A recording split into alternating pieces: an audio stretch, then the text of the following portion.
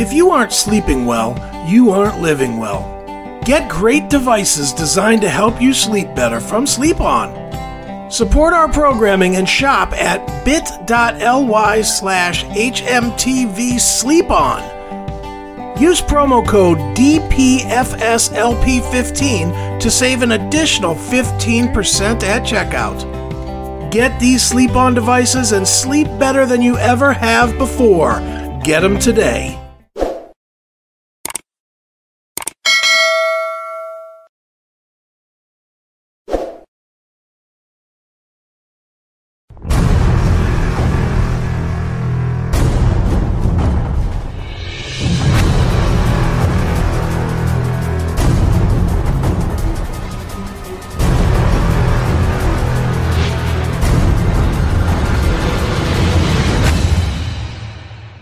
Classic metal show with Cat Scratch Fever, wrapping up a block of scratching songs there. 30 less scratches than what Tim did in his video. But, scratch away.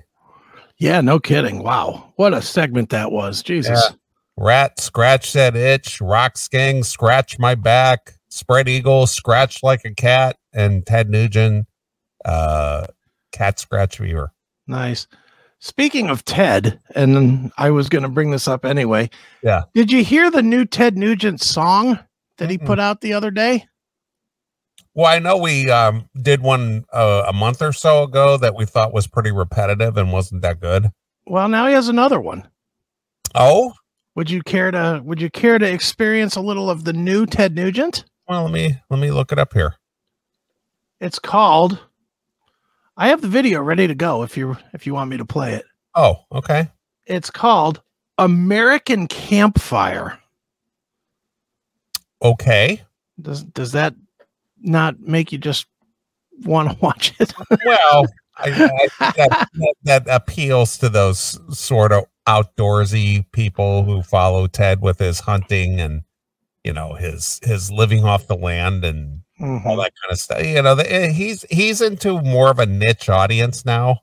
Yeah. He isn't quite the mass appeal guy that he might have been back in the 70s and the 80s. So, he's kind of honed his audience to a very niche audience that follows him and his pursuits with the whole living off the land and being a hunter and, all that stuff. So he's not searching for love on the lonely streets, though.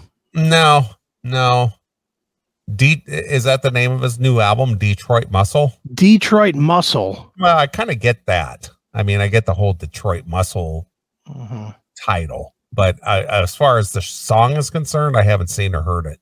Yeah, it's a jewel. All right. All right, let's check out a little bit of Uncle Ted. Okay. American Campfire. Here we go. Right. Everybody loves the American campfire. Don't you hear it calling your name?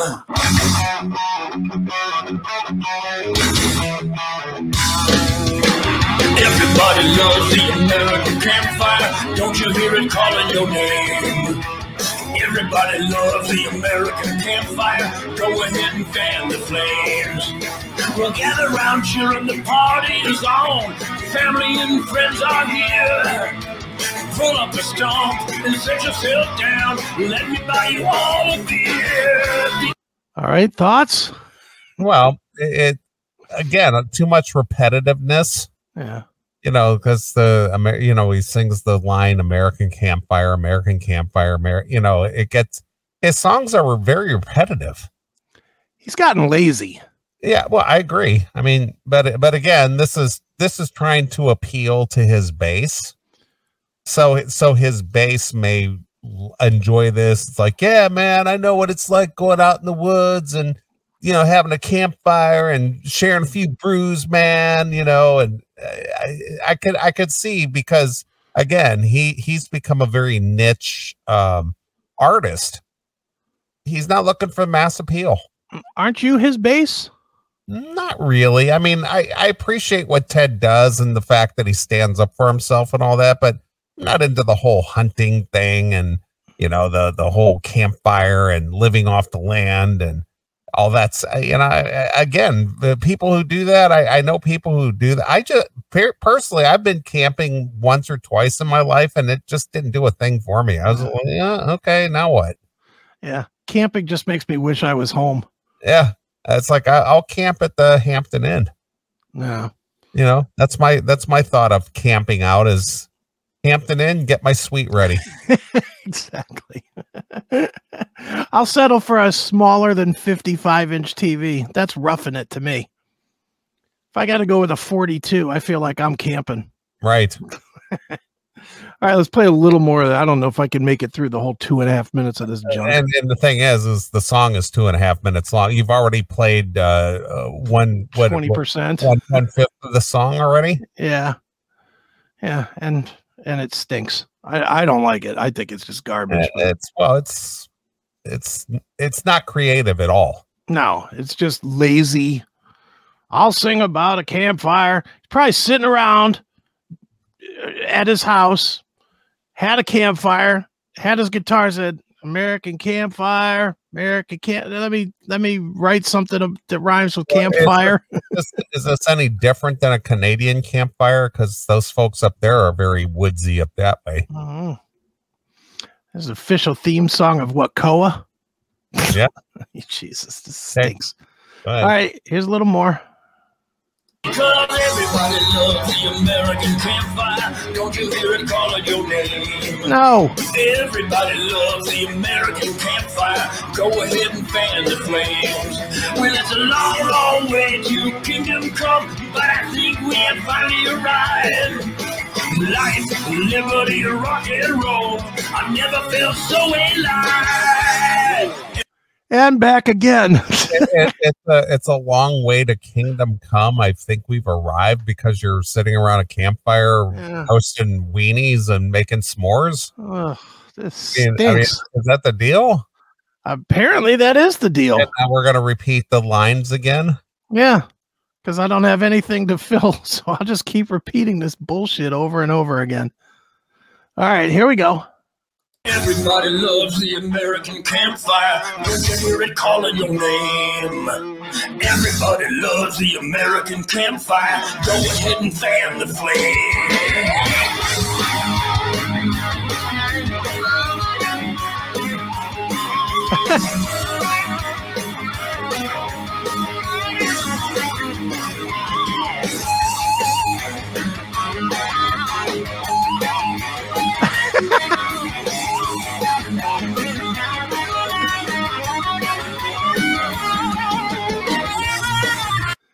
Have you ever fucking put some twigs over a fire and cook some meat over them? On those twigs?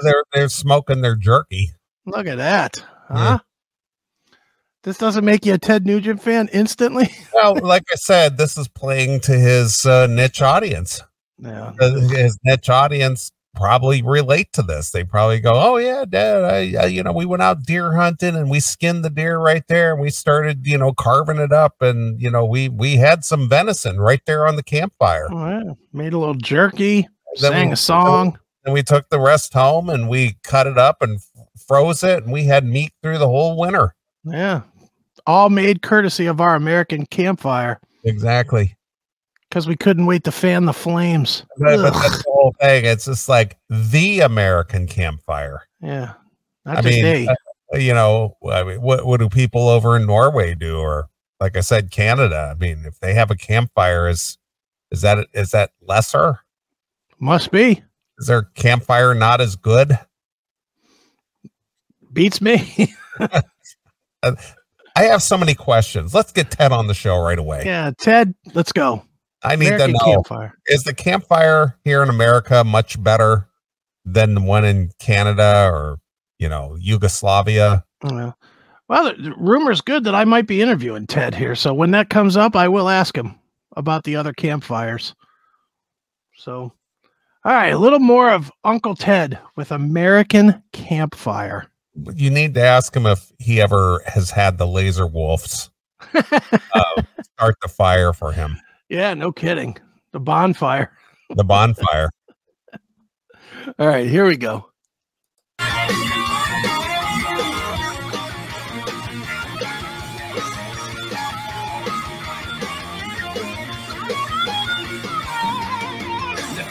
See, they're even using the same pictures, and it's a 2-minute video. You couldn't find enough pictures to not be repetitive here. Yeah, but you see, there's the picture of Ted, holding up his bow. Yeah, and that appeals to a very niche audience. Once again, is there not another picture of Ted with his bow? Maybe not, but it's like, yeah, that's Ted, man. He stands up for the American way.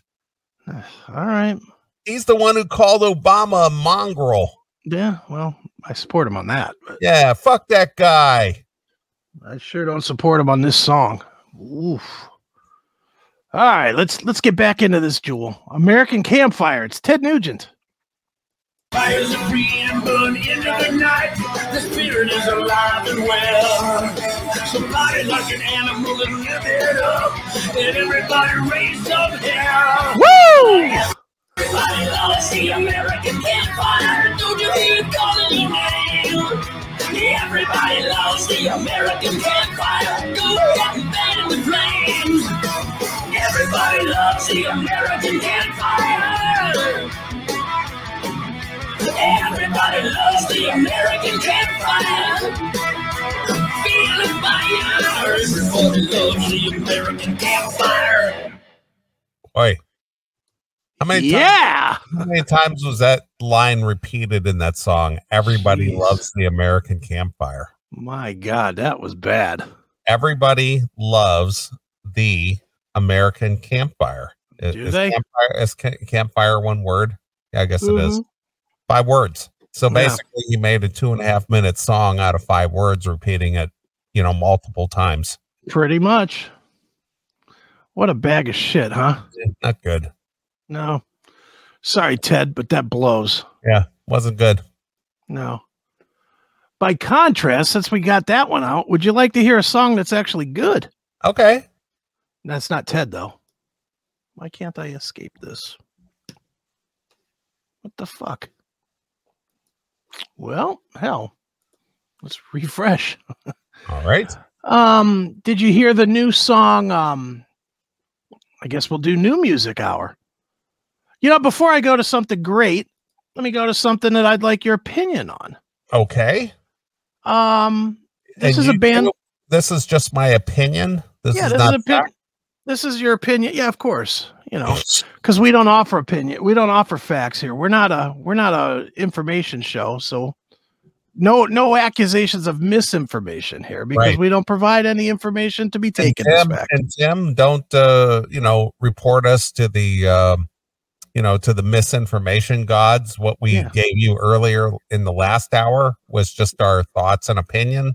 Yeah, not fact. Wasn't facts, Tim. It was not misinformation.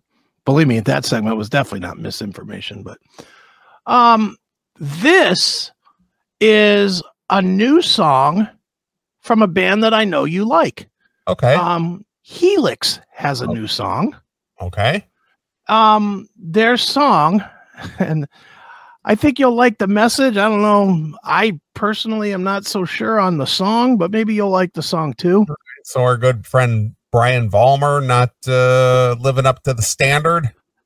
Well, I'm not a huge Helix fan. I'll be fair about that. They're okay. I don't hate them. Don't love them. Don't really listen to them enough to, if they have a new record, I listen to it so that I'm ready for an interview. But day to day, I can't tell you the last time I pulled out Gimme an R and, listened to it. So not a huge fan per se, but has a new song. It's called Not My Circus, Not Clowns.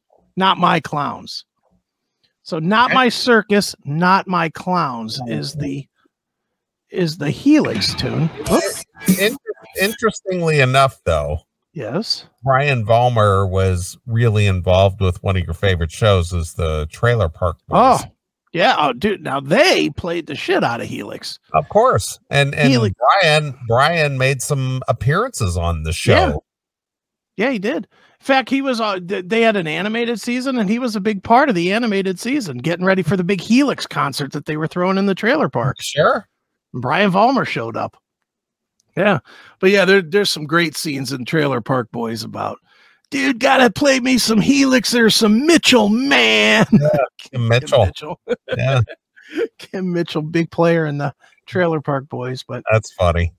But this is Helix with Not My Circus, Not My Clowns. And I think you might dig the message. I'm not sure if you'll dig the song or not. That's my tease. Ready? Okay. All right. All right, here we go.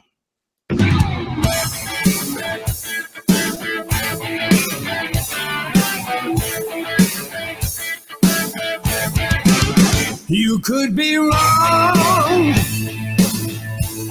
Be careful what you wish for. It could come back down to bite you in the ass. Those who ignore what history has shown us, well, they are doomed to repeat the past. Yeah. Close your eyes, hold your nose. The apple of the eyes are closed. Moving stars, glory house, not our circus, not our clowns, not our clowns. All right. Well, I think I actually used the Emperor in his new clothes last week on the show. Yeah. I think You I did. actually said that. Yep.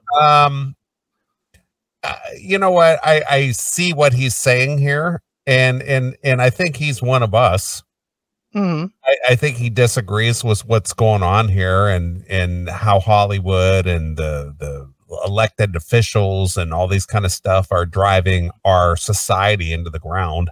Mm-hmm. And this is, you know, whether the song is a good song or not, I get the message. I mean, there's a lot of cliches in there, Yeah. but he's just saying that, this isn't my circus. This isn't my clowns. I don't agree with Hollywood. I don't agree with these politicians. I don't agree with anything. That's not my thing. Yeah. It's like, yeah, this is bullshit. So I think he's, you know, obviously it's a very conservative political social commentary, Okay. saying that in today's environment, I'm not a part of this bullshit. I'm not buying into any of this. Mhm. So you're on board so far? Yeah. Okay. All right. Do you like the song? It's okay. I mean, it's kind of it's not original words because he's incorporating quotes Right. as part of the lyrics. So it's not like these are original lyrics. He's just using quotes and making a song out of quotes. Yeah. Yeah. I don't know. I heard it was like, It's marginal. I mean, Yeah. but I get the message. Again, it's a politically charged message. right. And that was my thought was you would like like I said before, you'll like the message, not sure on the song. But Yeah. But this is, I mean, so far, this is better than the American Campfire. yeah, well, yeah. Yeah, we're working up to a good song. I'll put it that way. I've got 3 songs and this is the middle of the 3. All right. Go ahead. All right, so here we go. A little more of the Helix. Not my circus, not my clowns. Yep. The list is long. The difference between us. And yes, I'm guilty till proven innocent. Hey. And the ringmaster, he is snarling. And he laughs as he cracks his way up. Crack that whip. Close your eyes, hold your nose. The emperor, he has no clothes. Social justice, rolling down. Not our circus, not our clowns. Okay. Well, I shared with you that JP Sears video today. Mm-hmm. this is what that song is about. Yeah. Yeah, it is. It's that I'm not swallowing the tripe that's being, aimed at us as the public. This ain't my circus. These people are not my clowns. I don't agree with any of the bullshit going on. No, it's a song. Yeah, I mean, but the thing is, the lyrics do not rhyme. No, I mean, it's very shoehorned in there, and it's just it's not a song that flows. Yeah, at all. Choppy. It's very choppy because he's using, like I said, he's using phrases or quotes and then threading them together, like quotes that are relatable to one another. And threading them together as lyrics, and it's just like, well, the message, I get the message, but the song not so good. Right, there you go. All right, a little more of Not My Circus, Not My Clowns from Helix.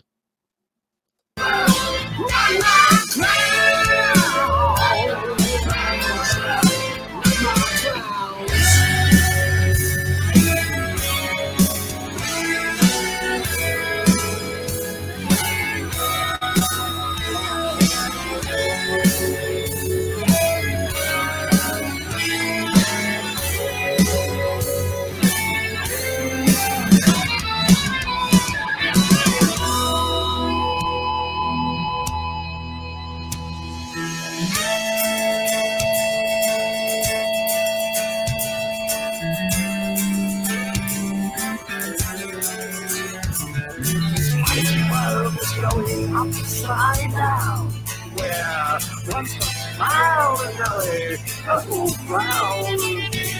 Reality is drawing nearer. Starting lightning from the mirror. Close your eyes, close your nose. The infinity has no close. Glorious stars, glorious clouds, not no circus, not no clowns. Sit back, enjoy the show. The more you learn, the less you know. It's Looney Tunes, it crazy town, but it's not no circus. No, not no clowns. Whoa. All right. Basically what, the term that has come out over the last couple years is clown. What is it? Clown world? Clown world? Okay. Yeah, I guess it is clown world. More clown world, just the goofiness of everything going on out there. And that's basically what he's saying in the song. I get it. I get the song. It's just not that it's not very well crafted. It's not good. No, it's not good. So on Helix, better than Ted Nugent, but still not good. Yeah, not that good. All right. I mean, I'm not a big fan. I know you are. Kid Rock. I gotta, tip my hat to Kid Rock that the last few songs that he's put out, his protest songs, have been pretty damn good. I mean, I'm not a Kid Rock rappy fan and all that stuff that he does that he's known for. But I gotta say that some of his lyrics and the songs that he's put out here recently about the I guess you want to call protest songs. Yeah, don't tell me how to live. Have been pretty damn good. Sure, they're fun. I have to laugh. It makes me laugh, and it's just like, wow, who would ever thought that Kid Rock would be a conservative? Yeah, well, who would have ever thought I'd hear you saying that you like a Kid Rock song? That all by itself is strange. No, well, I did like that that acoustic, kind of that countryfied acoustic thing that he did years ago, where he did the mashup with the Leonard Skinner song and the Yeah, all summer long. Yeah. That what's his name? The Werewolf of London guy. Werewolves of London. He passed away. What is his name? God, why can't I think of his name? Yeah. Werewolves of London. Warren Zevon. Yeah, Warren Zevon. That mashup between Skinner and Warren Zevon. Right. Yeah. Yeah, it's a pretty cool song. Yeah, but that, you know, that style that he did, you know, for that release, I dug that. I like that a lot. Sure. His, you know, his rappy shit I'm not into. I just don't like rap. I just, you know, regardless of who it is. Yeah. Well, Kid Rock is kind of everything you don't like. It's the combination of rap and country, both which you don't like. Yeah, I'm not a fan, but I admire the cleverness of the lyrics. Sure. And the fact that, and again, I will give him props that he hasn't apologized. Yeah. Why would he? Well, but we know people, or we know of people who shouldn't apologize, but they did. Yeah, Joe. Yeah, Joe Rogan, you faggot. What is that about? Even though he could beat my ass, but Joe Rogan, you faggot, you apologizing dick. Anyway. I don't think he's going to make a quick trip to Valparaiso to beat your ass. He might beat my ass. Joe Rogan might beat my ass in the streets. Yeah. Somehow I doubt it's going to happen. So yeah. I saw Gavin McGinnis. He did a segment on Joe Rogan, called him an apologizing pussy. Well, he is. I know. Shouldn't have apologized at all. I do. I am so into Gavin McGinnis these days. Oh, Gavin's great. I mean, he uses faggot. He uses chinky. He uses all the, I know. He uses all the words that you're not supposed to use in doing this show. And the thing is that thank God for Anthony Cumia for doing his Compound Media and allowing Gavin to have a platform to do his show. Because holy shit, he makes me laugh. Dude, he cracks me up. Just as is, I don't give a shit. Yeah, well, he don't. He's a millionaire. He don't care. I guess he is, but I would like to get him on. Well, might not be that hard. I mean, might be, might not be. I don't know. We can reach out, ask. But all right, so let's move to another song, the last song of my collection here for today. Your repertoire. Yeah, and this one I really like, and this one I'm stunned at because this band has not really put out a lot of good music in the last. It's been okay, nothing horrible, but the last great record they did, I'm gonna say, was the mid-90s. Okay, the last great record. And from everything I'm hearing, this might be a stunning comeback for Scorpions. Now, have you heard the new Scorpions song called Seventh Son? I have not. I know that they were working on a new record and all that kind of stuff. And, you know, I've seen, you know, some of the recent Scorpion shows. And what I mean by recent, at least within the last five years or so. Sure. They still put on an amazing live show. Yeah, well, they're still great live, but amazing live show. But their albums, not so much. Their albums have not been good. They've been either super repetitive or trying to sound like Scorpions, or you know, just haven't been great. I mean, what's the last great one? Savage Amusement, I guess. Probably.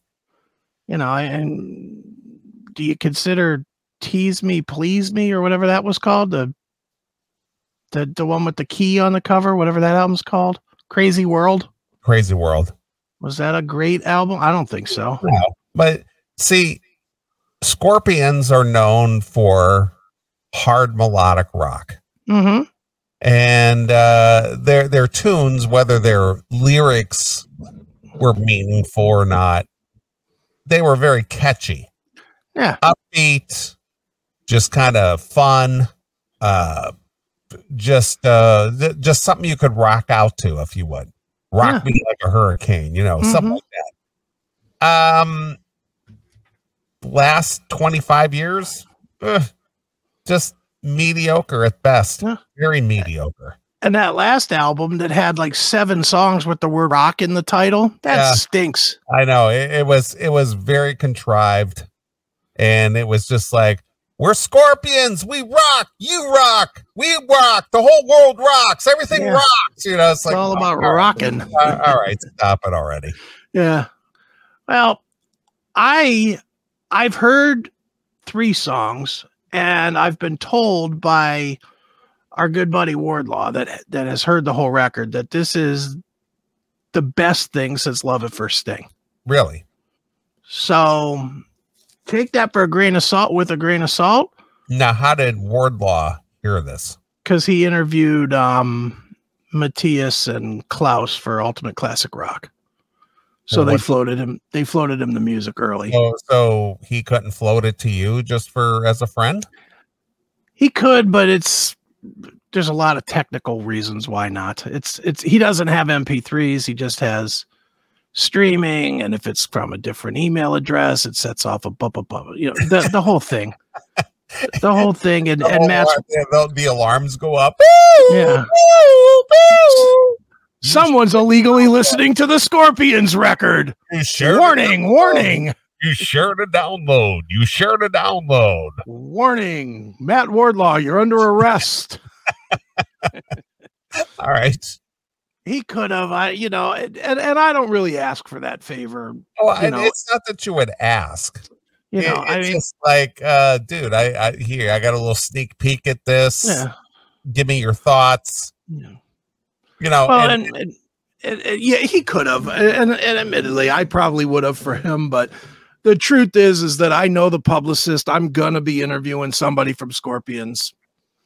That's already lined up, so I can wait a week. I think the album's out in 2 weeks or 3 weeks anyway, so it's not a huge deal. Okay, but and to be honest, I'm not that huge of a Scorps fan to where it's like, oh my God, it's out there. Somebody I know has it, and I need to hear this. But it's curious. Are you not curious at all? I am curious. I'm curious, and I'll probably have it this week, I would imagine, with it. Okay, because it comes out on the 25th.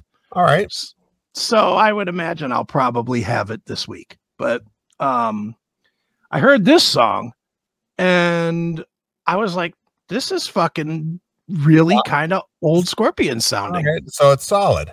It's very solid. I like it. My conspiracy theory, without even hearing this, because I haven't heard it, is that they very covertly went out and got Michael Schenker to come in and play the leads on this. No, come on. No, that's why it's good. No way. Yeah, sure. All right, Jim. That's my conspiracy theory, that they went and got Michael Schenker, brought him back into the fold. He did the leads on this, and this is why it's magically a good record. You think so? That's my conspiracy theory. And they wrote with Uli John Roth as well? They did. They consulted with him. They consulted with him, and they had Michael play all the leads, and therefore you got a good Scorpions records. I guess we'll have to see if the secret gets exposed, but I think this is solid. I think you're going to like this. Okay.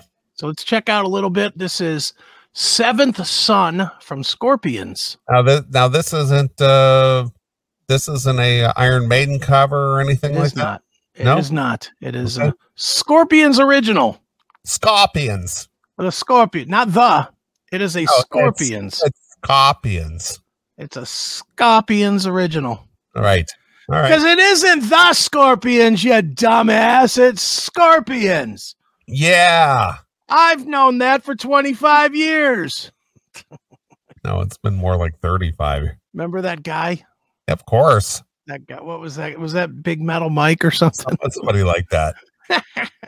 It's Scorpions, not the Scorpions. It's not the Scorpions. It's Scorpions. Ugh. All right, here we go. Scorpions, Seventh Son. Okay.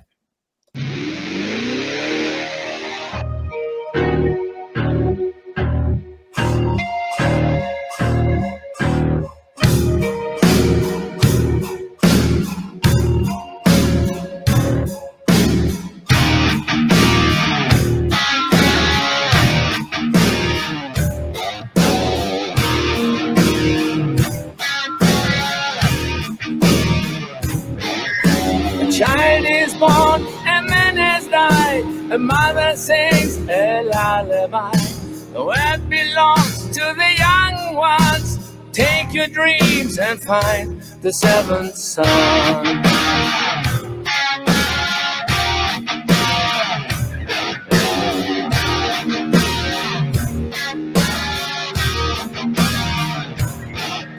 The blackbird sings a melody as innocent as it can be. Your inner freedom's shining on. Take your love and find the seventh son. Your innermost freedom's shining on to lead the way to the seventh son. Sun is throwing shadows, burning if you come too close. Even if your song is old, a million years. Time traveler here and now. The ones who are gone are still around.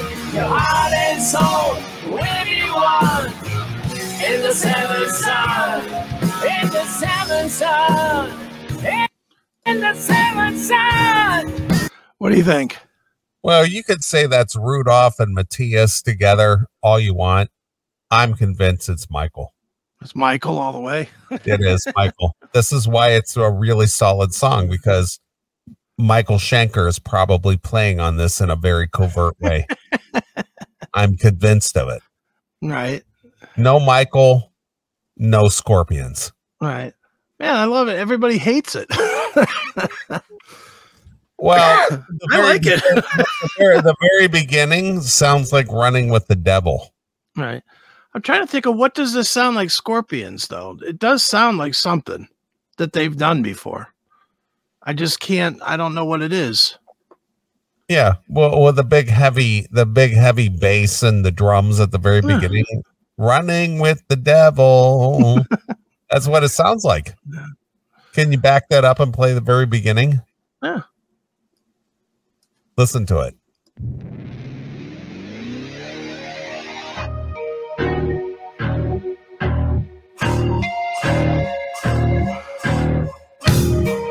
Yeah. Running with the Devil.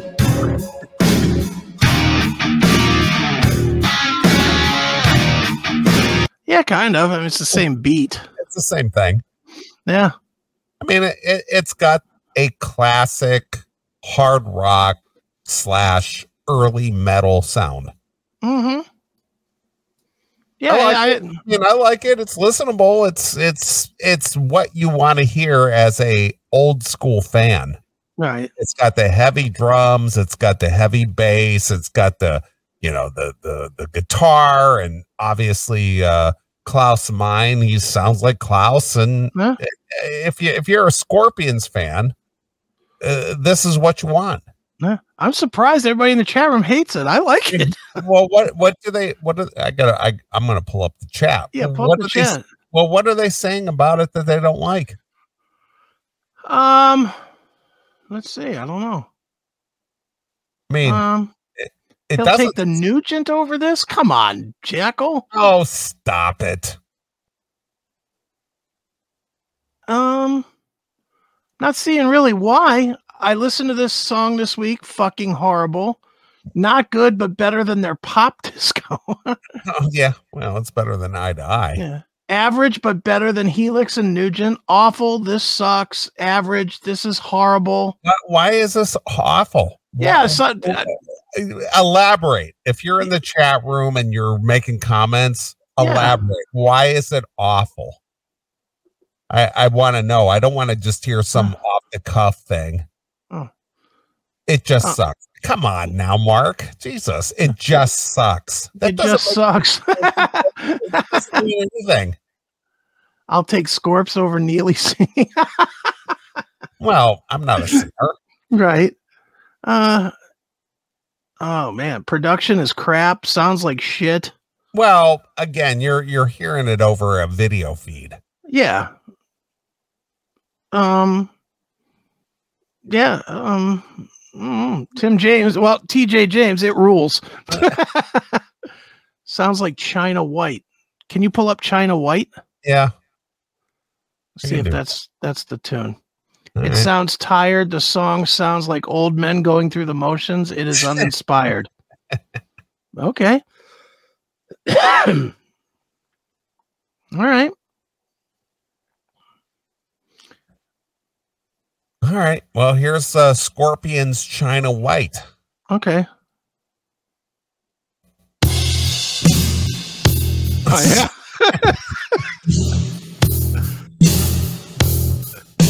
Well, I'm going to agree with Mark on that. Yeah. Go ahead. Start it over, and then you play a little. I'll play a little. All right. Here we go.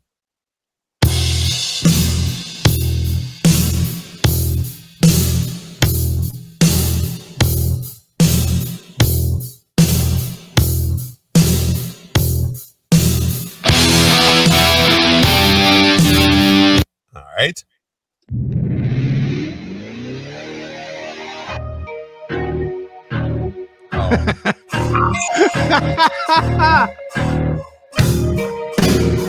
Oh, yeah.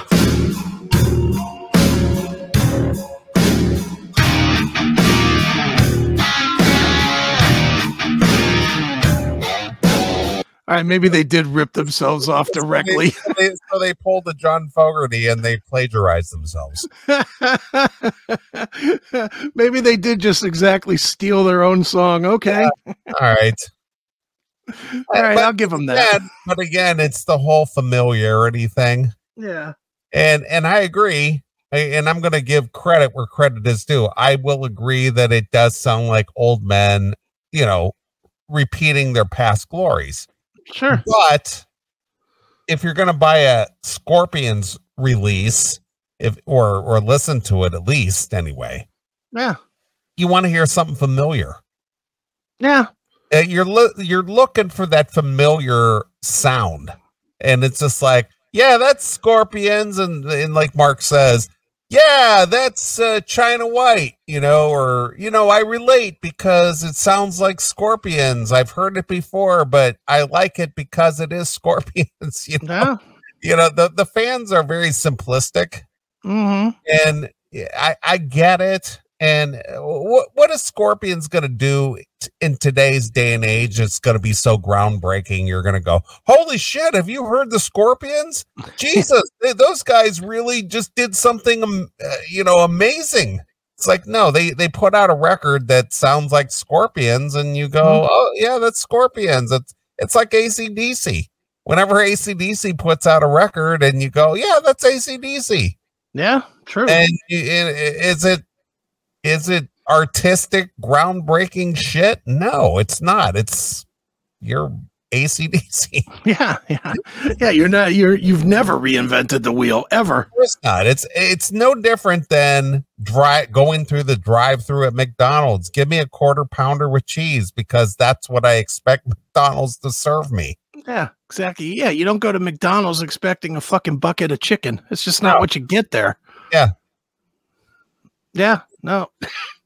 No, I agree. It's but yeah, I didn't realize it was such a fucking rip of China White. Jesus Christ. Yeah, of course. But wow. Regardless, if and again, I don't even know why, and you and I have had this conversation before. Mm-hmm. I don't even know why these legacy bands who've been around, and Scorpions have been around since the 60s.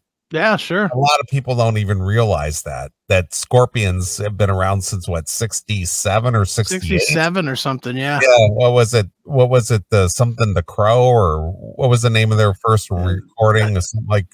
I think it's the Lonesome Crow. The Lonesome Crow. That was like 67 or something.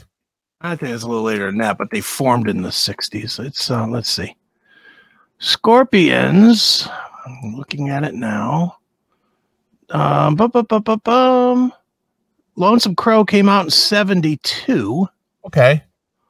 But when did they form? Let's see. Where's 1965? God damn. Yeah, they've been around as long as I've been around. They've been around almost 60 years. Yeah. So what are you going to get from a band that's been around for 60 years? They've been around as long as the Stones and the Who. Yeah. Wow. Which, by the way, and this has nothing to do with this conversation. I just saw the announcement for the Who tour. Okay. They're still selling fucking arenas. Of course they are. And there's what, two guys? Two members. That to me is amazing. Mm-hmm. You got Robert Daltrey and or Roger. Roger, yeah, Roger Daltrey and Pete Townsend as the Who, and they're still selling arenas. That is amazing. That is. Another 2 years, it might be Robert Daltrey and Paul Townsend. Who knows? Wouldn't shock me. But that is amazing, though. That that those two guys can carry on the Who legacy, and I feel comfortable calling them the Who instead of Scorpions. Right. But for the fact that they can still go out there and sell arenas. I know. It's crazy.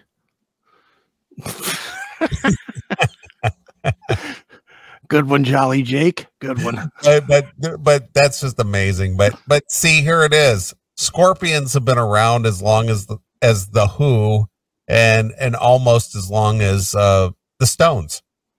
Yeah. And people think of Scorpions more or less as like an 80s band because that's when MTV kind of made them popular. I mean, obviously they put out records before that. But the thing is a lot of people who were not familiar with Scorpions prior to the MTV age, they think that Scorpions were like an 80s band. Yeah. There's really 3 periods. I'm looking at their catalog right now. There's 3 periods of that band. There's the early era, which is 1, 2, 3, 4, 5, 6 albums. Then there's the hair metal era, which I'll say is 1, 2, 3, 4, 5, 6, 7 albums. And then there's the shit era, which is 1, 2, 3, 4, 5, 6, 7. So almost equal all the way across. And then let's go through it to see if you agree. I'll say the classic era, the original era, the old-fashioned era, we'll call it. Right. Lonesome Crow, Fly to the Rainbow, In Trance, Virgin Killer, Taken by Force, and Love Drive. Yeah. That would be the classic. Yeah, of course. The next... of course, Love Drive, a good record. Yeah. Solid. In Trance, pretty good record, pretty solid. Yeah. Taken by Force, good record. They had some good records in there. Then you have what I'll call the hair metal era, which this next album I think is kind of the crossover between the old and the hair metal, Animal Magnetism. Right. Because it definitely had that old sound, but it also didn't it have like the Zoo on it, I think? Loving You Sunday Morning, I think was on that. Or Make It Real. Make It Real. Yeah, and the Zoo. So it had the old stuff, but it had a couple songs that broke. But then you had Blackout. Love It First Sting. No, it's Bleak Out. Bleak Out. Bleak Out, which launched Don Dawkins' career. Yep, sure did. Because he was, hired by Dieter Dierks to come in and do the backing vocals for Blackout. Right. Then you got Love It First Sting. Obviously huge. Savage Amusement. Well, let's talk about just the cover alone. Of what? Love It First Sting? Yeah. That cover got censored because it was just too racy. Well, they suffered through a lot of their career. It's just so racy. But Love It First Sting came out when I was working at Camelot Music in college, and I remember the controversy with that. It's just like, oh, this is the uncensored cover. Some chick with her thigh up there, and some guy with a tattoo gun ready to put the Scorpions label on her thigh. Yep. Woo!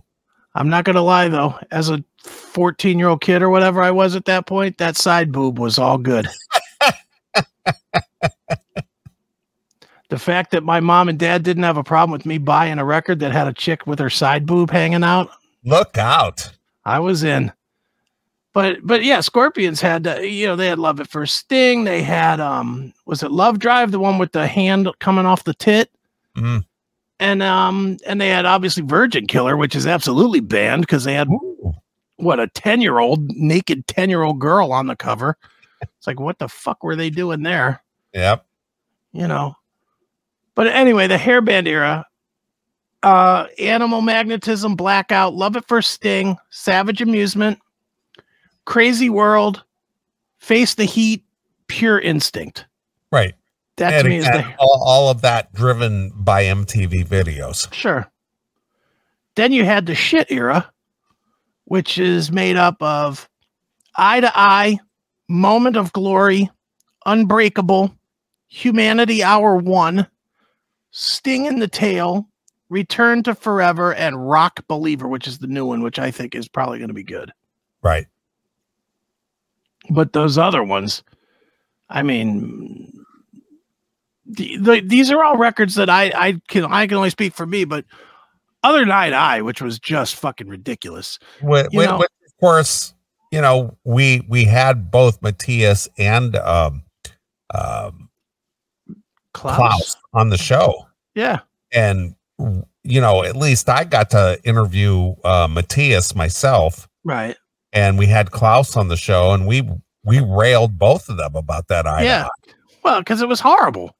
It was terrible, and they denounced that record more or less. It's like, it was just some record producer, and he said that we should do this, and blah blah blah, and that's when and again, that was way back when they were going, well, this is the last roundup, for the Scorpions, and we're gonna call it a day, and that was what, 15 years ago. Yeah, and they're still out there performing, and the whole premature we're retiring thing was ridiculous, because I think they were trying to capitalize on the whole Kiss thing, that well, this is the last time around for us, and then it was just like, oh well, we got a renewed energy and the fans don't want us to go away, right? And here we are, and obviously that didn't happen, and they're still performing and still ready to release a new record now. Sure. Yeah. Do believe it or not, Eye to Eye, not 15 years ago, 23 years ago. Is it that long already? 1999. Holy shit. It's their last album of the old decade or whatever. Yeah, but that's the whole thing though. It's just like, if you and we're trying to think logically here, not whatever, but as a performing band who'd been around for 30 plus years, and your management or whoever it is who decided this said, yeah, let's push this idea that this is your last go round, and that really wasn't in your mind, you just like, why are we doing that? Well, you guys got a tour coming up, and if people think this is the last time they're going to see you, you'll buy a bunch of tickets and you'll have sold out shows, and then you can announce later that, well, due to the overwhelming demand, you're not going away now. Right. What a bunch of bullshit is that? Well, it's always bullshit, dude. I mean, any band that gets past about the 10-year mark and is still doing well, they're listening to management. They're not even the megas, forget Scorpions, the megas. You would think Metallica doesn't need to listen to anybody anymore because they're fucking Metallica. And yet I would argue that they are completely driven by management. 100% driven by management. Don't you think? I would hate to think that, because at this point, it's like, why do you need management aside from handling your scheduling and business affairs? But to craft anything for or image wise or publicist wise or whatever, it's just like, we're Metallica. People know who we are. But you saw Some Kind of Monster, didn't you? No, I did. That was horrible. But what was the first thing that they did when that bag of shit was done? They brought in the management team to listen to it. Yeah. And the management team was like, well, here's how we'll promote it. Right. The management took over once the music was done and put together the whole marketing campaign for it. Whole marketing, how many songs, what videos, they did all that work. I hate to say it, but that's part of the business, man. And I get it. I mean, I get it. It's kind of a necessary evil. Mm-hmm. But sometimes they're wrong. But sometimes they are wrong. I mean, that's why you have the difference between a Metallica and an Anthrax. Metallica, better management than an Anthrax, because overall they made more decisions that were right. Well, let's talk about somebody we know, and we'll not get into real detail here. Okay. But you interviewed our friend Mariah from Mika a couple of weeks ago. Mm-hmm. And the fact is that we had Mariah on the show prior to the formation of the band Plush. Correct. And they were able to get some pretty high profile gigs because of this careful structuring and management that they somehow secured. Sure. Opening for Wolfie, and opening for, who else did they play? Daughtry, Seven Dust, Evanescence, Hailstorm. I mean, they've had now Slash. Right. So they were able to land some pretty good gigs. Sure. Due to their management. And this is where management is valuable, especially when you're a young band who people really don't know. Mm-hmm. And they what do you want to call, craft your image? Sure. Carefully decide who you could talk to, who you can't talk to, what clothes you can wear on stage, all these other things.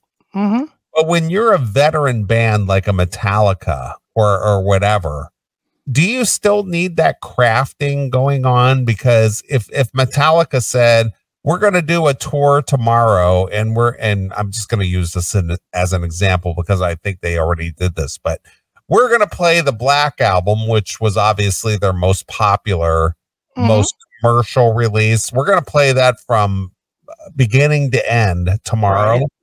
Mm-hmm. Do they need management to craft their image for them to announce a tour like that?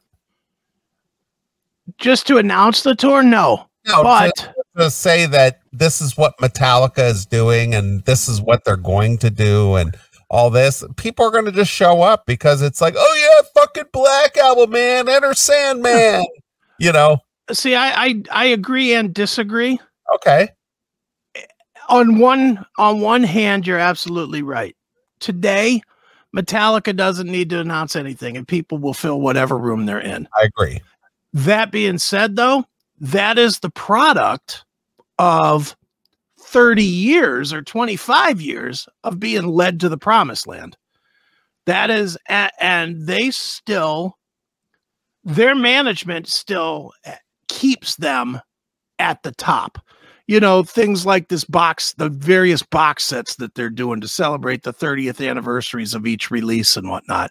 That's all management. I mean, obviously Lars steps in with some footprint on what they put in the box sets, but ultimately the packaging and the way it's presented and the way it's formulated is as much a management call as it would be the band.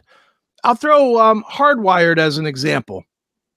Hardwired comes out at a time when no one was buying music. I mean, literally, there's more people buying music now than there were, 5-6 years ago, whatever it was when Hardwired came out.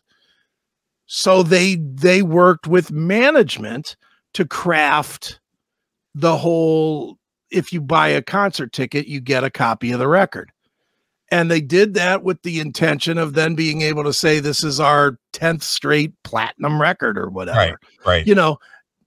Now that 5 or 6 years or however many years it's been since Hardwired came out has gone by, not as many people remember that anymore. But when they start trying to sell these tours for $2.5 million instead of $1.5 million, they literally say, Yeah, it's Metallica. They've sold out every tour for the last 25 years, and they've sold 1 million copies of their last 10 albums in a row.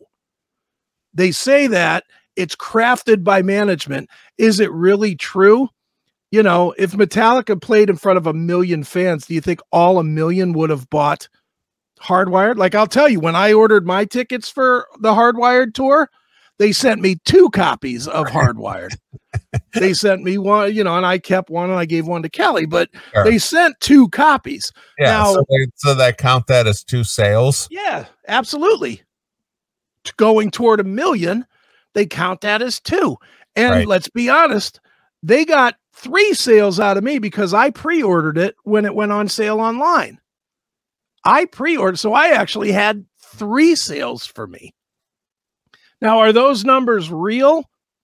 Not really, but they're real enough to keep the mystique of a Metallica this big. Right.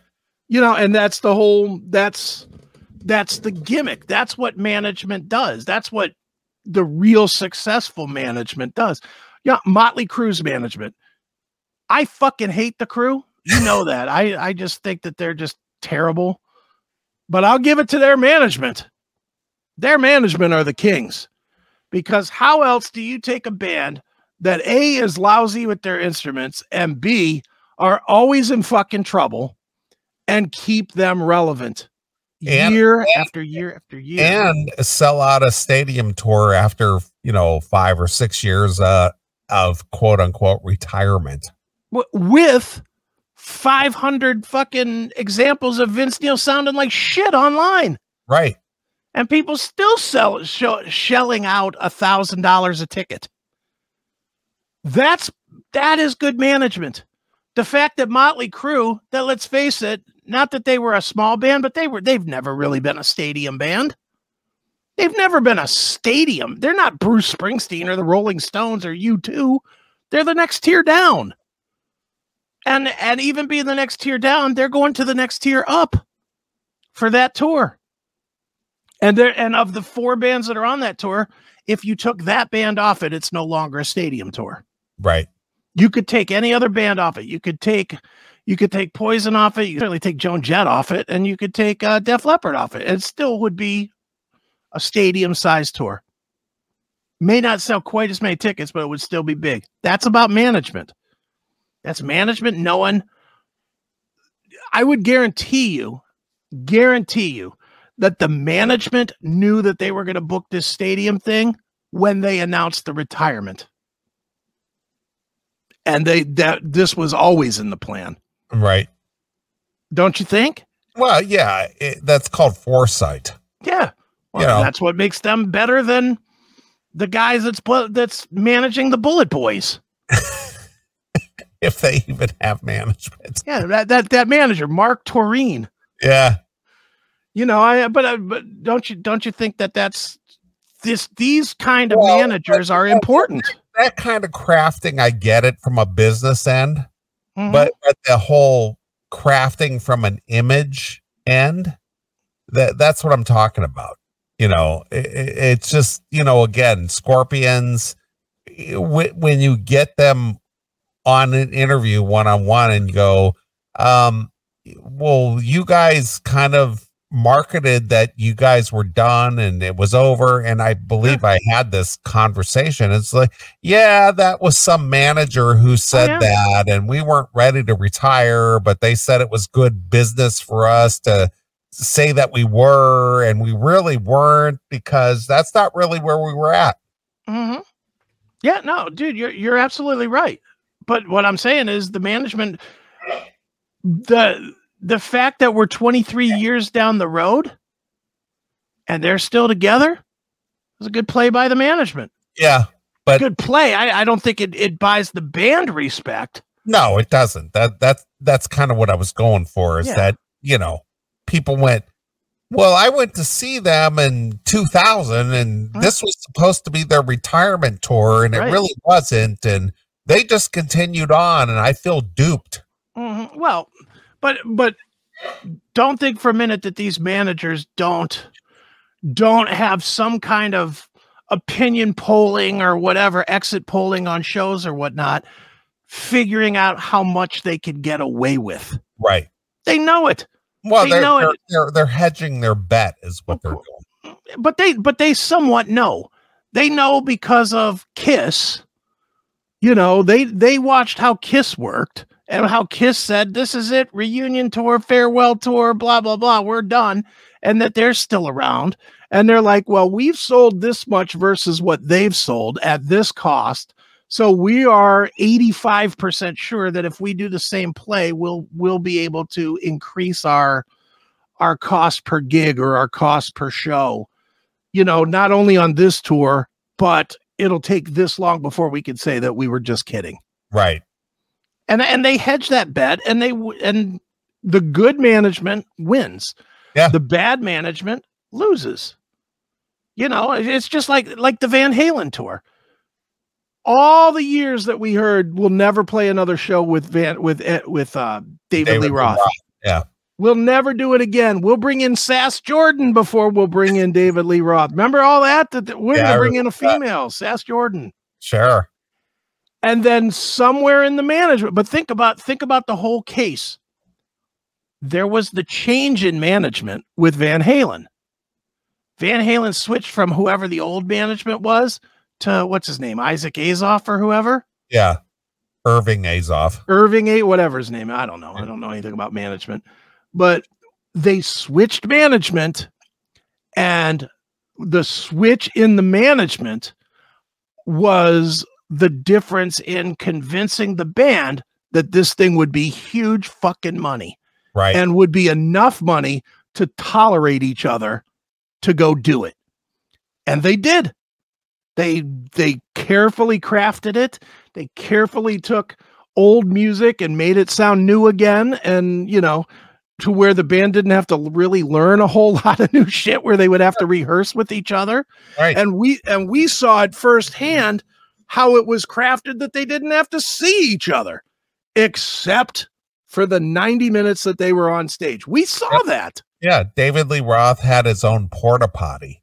Yeah. And he had his own trailer separate from the dressing room trailer separate from the rest of the other band. And he rode in on a different bus. The Van Halens were in one bus and David was in another bus. Yep. They literally had it set up so that these two sets of people did not have to interact at all, except on stage. Now that is 100% good management. That's like, this is the management looks at it and says, this is $200 million. If we can keep these guys from punching each other in the fucking face. But speaking of Motley Crue, they did the exact same thing. Sure. Vince had his own management. He had his own side of the stage. Mm-hmm. The rest of the Motley Crue The Motley Crue. They came in on one side of the stage and Vince entered the stage from the other side. Of course. So their dressing rooms were even on the opposite side of the arena. Yeah, but why was that? Do you think that was the band? The band doesn't have time for that kind of shit. That is a manager knowing that they're making $1 million a night. Yeah. If they can keep it together. So the management does the math. It figures, well, it's going to cost us $100,000 to keep Vince separated from the rest of the band. But what is the payoff on that? The payoff is $900,000. Exactly. Well, and they realize it. We'll spend $100,000 extra to do this, but we'll make $900,000 on this $100,000 unnecessary expenditure if these douchebags could get along. Right, because $900,000 is worth a whole lot more than the $50,000 that they were making with John Corabi. Right, of course. And that is a product of the management. And Motley Crue is an example of the management at one point failing them. The management should have stepped in. And I love the Corabi album. Love it. My favorite thing that they've done. I actually wrote a book about it. I really love that record. But that is an example of Motley Crue's management failing them. And Motley's management, when they said they were going to fire Vince, there was no management that was strong enough to say, no, you're not. what's his name? Who was the manager at that point? McGee? Doc McGee? Yeah, Doc McGee, yeah. Doc McGee was like, yeah, we can roll without Vince.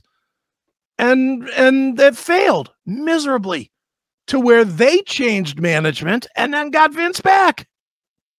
Don't believe the hype that you saw in that dumb movie where the way it worked out had nothing to do with management. It just had the 4 guys showing up in a bar and saying, "Hey, Vince, why don't you come back?" Bullshit.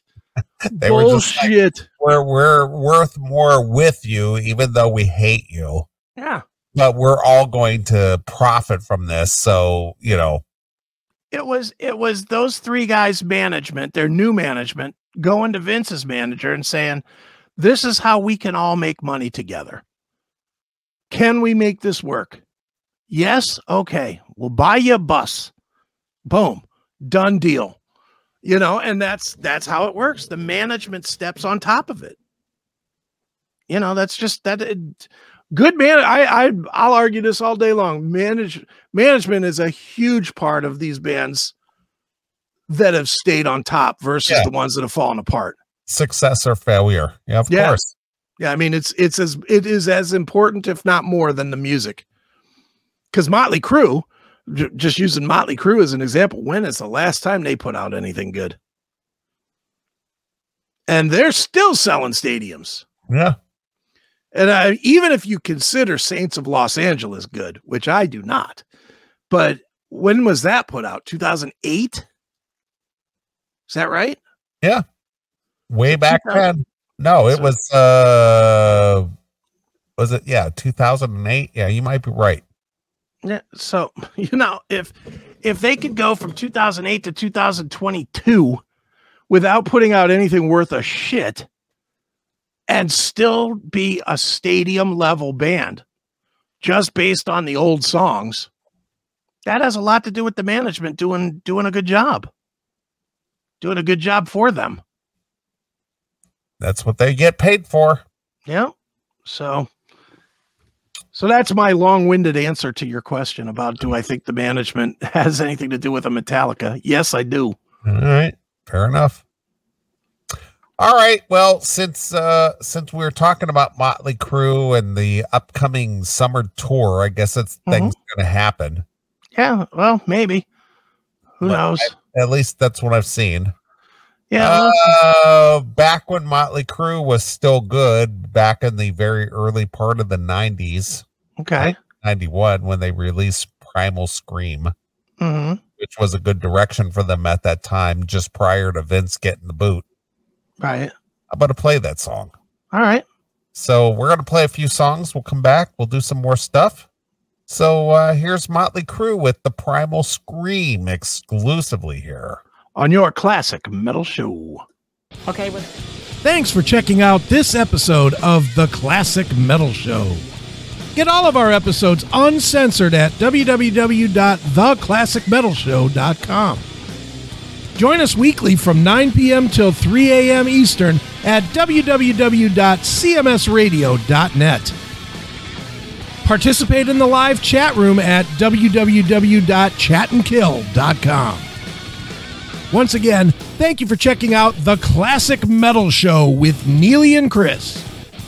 Hail and kill, fuck you, pal, and hand job!